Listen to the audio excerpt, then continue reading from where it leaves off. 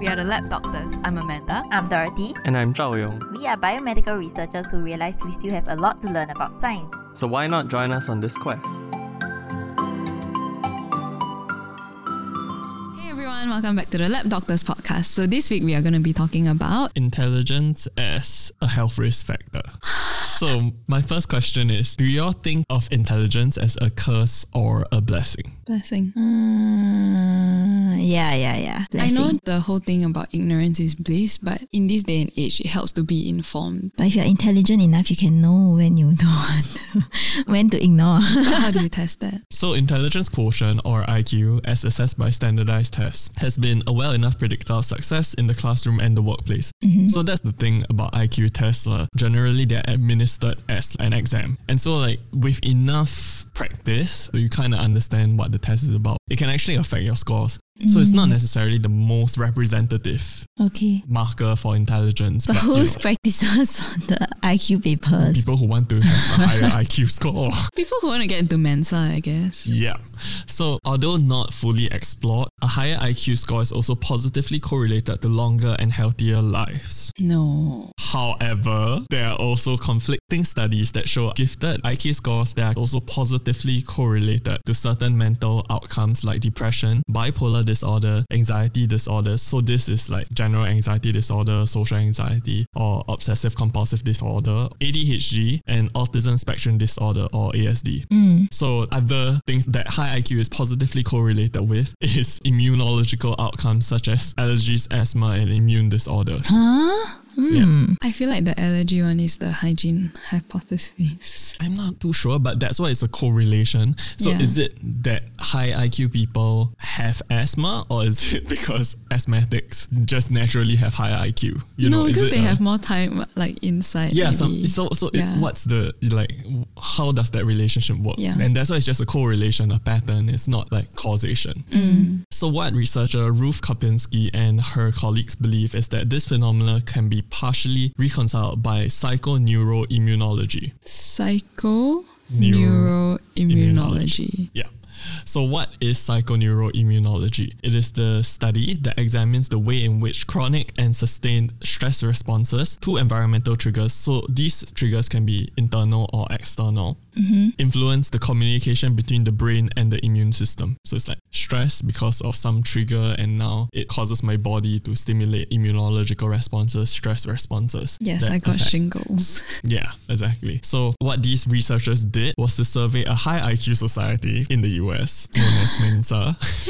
So we talked about it just now. So for people who don't know, Mensa is a society that requires its members to have an IQ of about 132 or higher. So anything above 130, I think is considered as gifted. The higher it goes, honestly, doesn't affect much. It doesn't make you that much smarter person. The higher, as long as it's above 130, you can't actually tell much of a difference between the A and the A pluses. Yeah, something like that. Something like that, yeah. So just for fun, I googled the average IQ score. So guess where Singapore is ranked? So the average score of Singapore, and hence its rank. Right.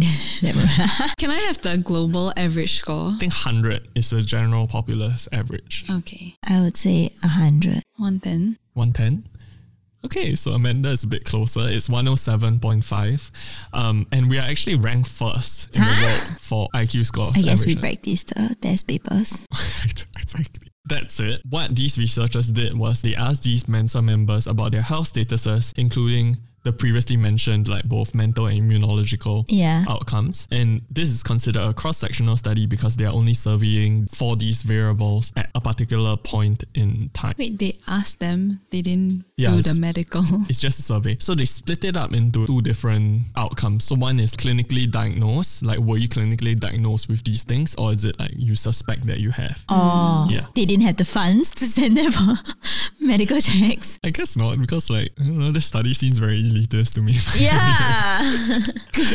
But anyway, because it's a cross-sectional study, causation cannot be drawn, but correlation or patterns can be established. So ultimately, they got 3,715 responses for this study, and what they found was that for mood disorder, so this is bipolar disorder or other depressive disorders, these people were at 2.82 times higher risk of having mood disorders. For anxiety, it's a 1.83 times risk. For ADHD, it's a 1.8 times risk. times. For autism spectrum disorder, it's 1.24. Food allergies is 2.59 times. Wow. Environmental allergies, 3.13 times. Wow. Asthma, 2.08. And for other autoimmune diseases, it's 1.84 times. Sounds quite high for the... Immunological outcomes. Yeah. So how the researchers reconcile these results? They believe it is this thing called the hyperbrain hyperbody concept that was introduced by Polish psychiatrist and psychologist Kazimierz Dabrowski in the 1960s. This theory holds that being highly intelligent is associated with overexcitabilities, which is an intense reaction to an environmental threat or insult. So this can include anything from a startling sound, so if like you're more hyper aware of noise, to confrontations with another person. So overexcitabilities can also be further broken down into psychological and physiological overexcitabilities. Psychological ones include a higher likelihood of rumination and or worry, while physiological ones arise from the body's response to stress. So like whether or not your body responds too strongly to stress that is triggered. So the annoying part about all of this is that psychological overexcitabilities can stimulate physiological overexcitabilities, which then establishes a vicious cycle or a positive feedback loop. Because, for example, if a person overanalyzes a disapproving comment made by another individual, and that may trigger the body's stress response, which makes the person even more anxious and cause more rumination, which causes stress response, which then causes the person to ruminate more. What's ruminate?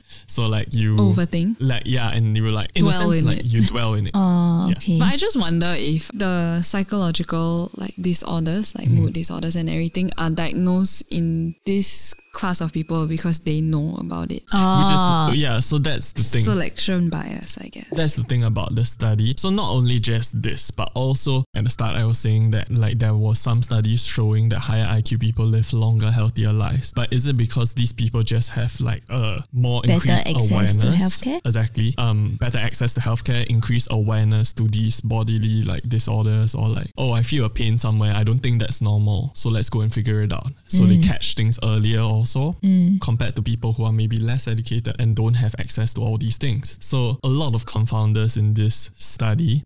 From a practical standpoint, this research may ultimately lead to insights about how we can improve people's psychological and physiological well-being. And if this overexcitability really turns out to be like the thing that causes people to have these immunological or psychological outcomes, then we can, address it. So that's why they're doing this study. It's not really because like they want to find out if smart people are.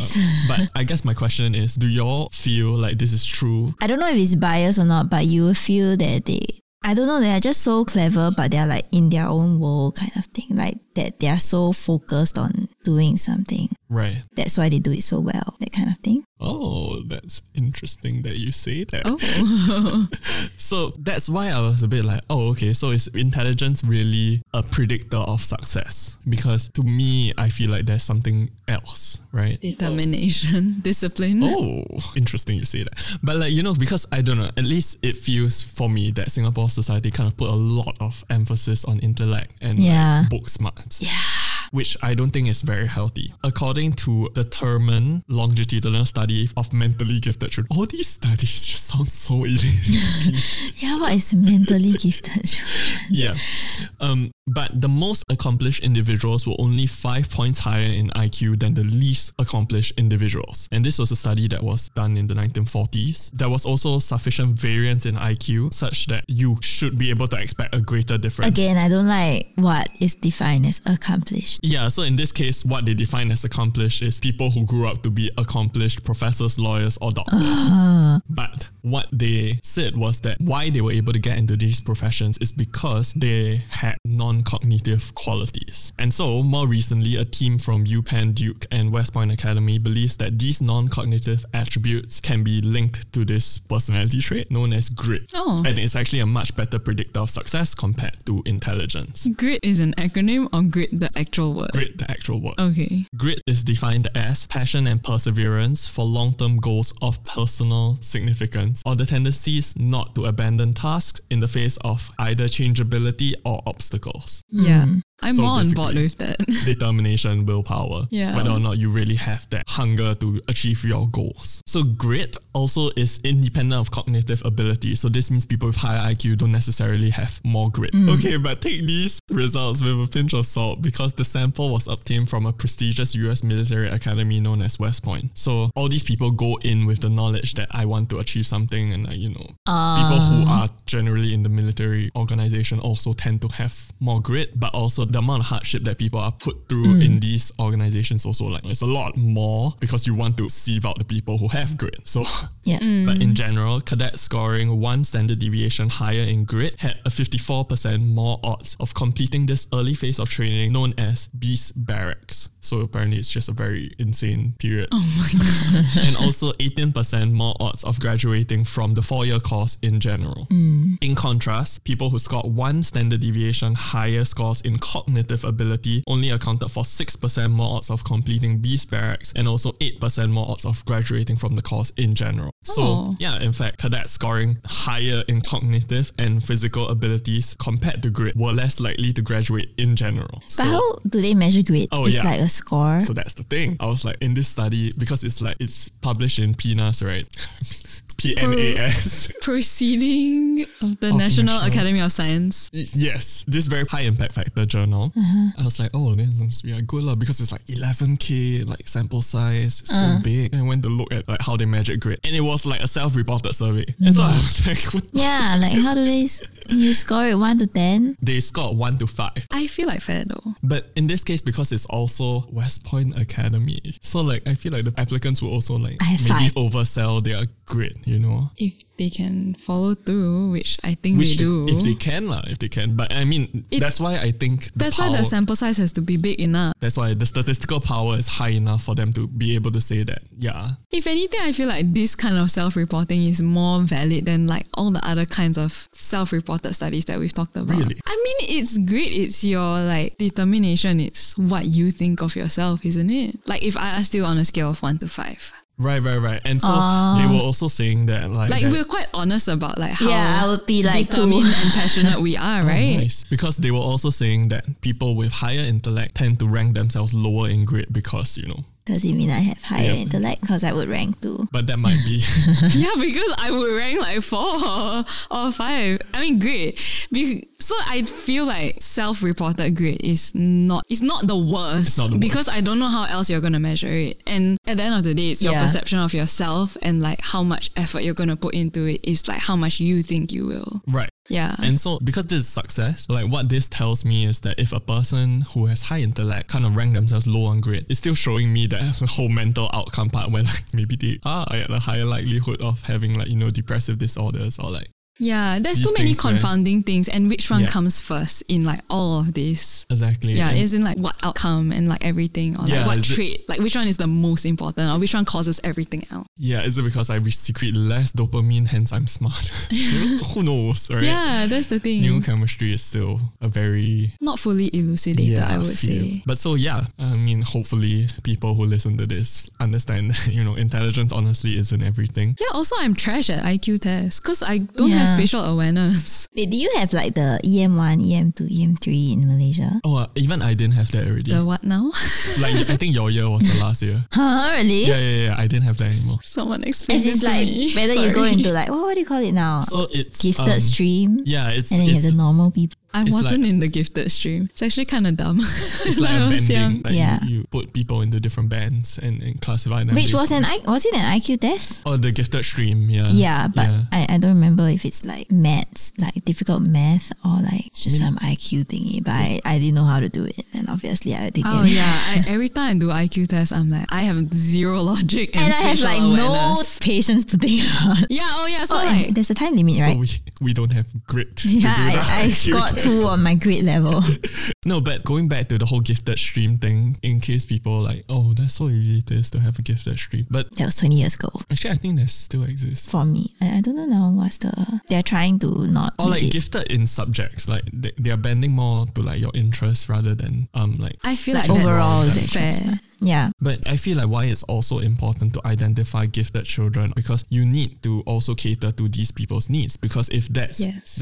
if over acceptability is a thing, then you also need to create an environment where these children can also reach their maximum potential. Yeah, Which is why I yeah. feel very strongly about access to education. Yeah, because it's not just education itself, it's access, which I feel like is the thing that is discriminatory around the world. And so I guess going back to the start of the podcast where we were talking about whether or not intelligence is a gift or a curse, I feel like as with anything, it can be both a gift and a curse. That's a cop-out answer. It is though, because being intelligent doesn't mean that you have grit and doesn't mean that you're successful. It can also mean that, like, based on these correlations, it can also mean that you're more likely to have all these other mental or immunological outcomes that you need to deal with. And so it's like a bit of what do you really prefer, because everything seems to come at a cost. Yeah, for sure. I feel like the stress would give me anxiety attacks, and therefore, like, as in, because you are at this level of intelligence and then you're expected to do this well, and then it gives you stress, and then it gives you what, and then you'll be like, Yeah. that's why I don't want to be too intelligent. Yeah.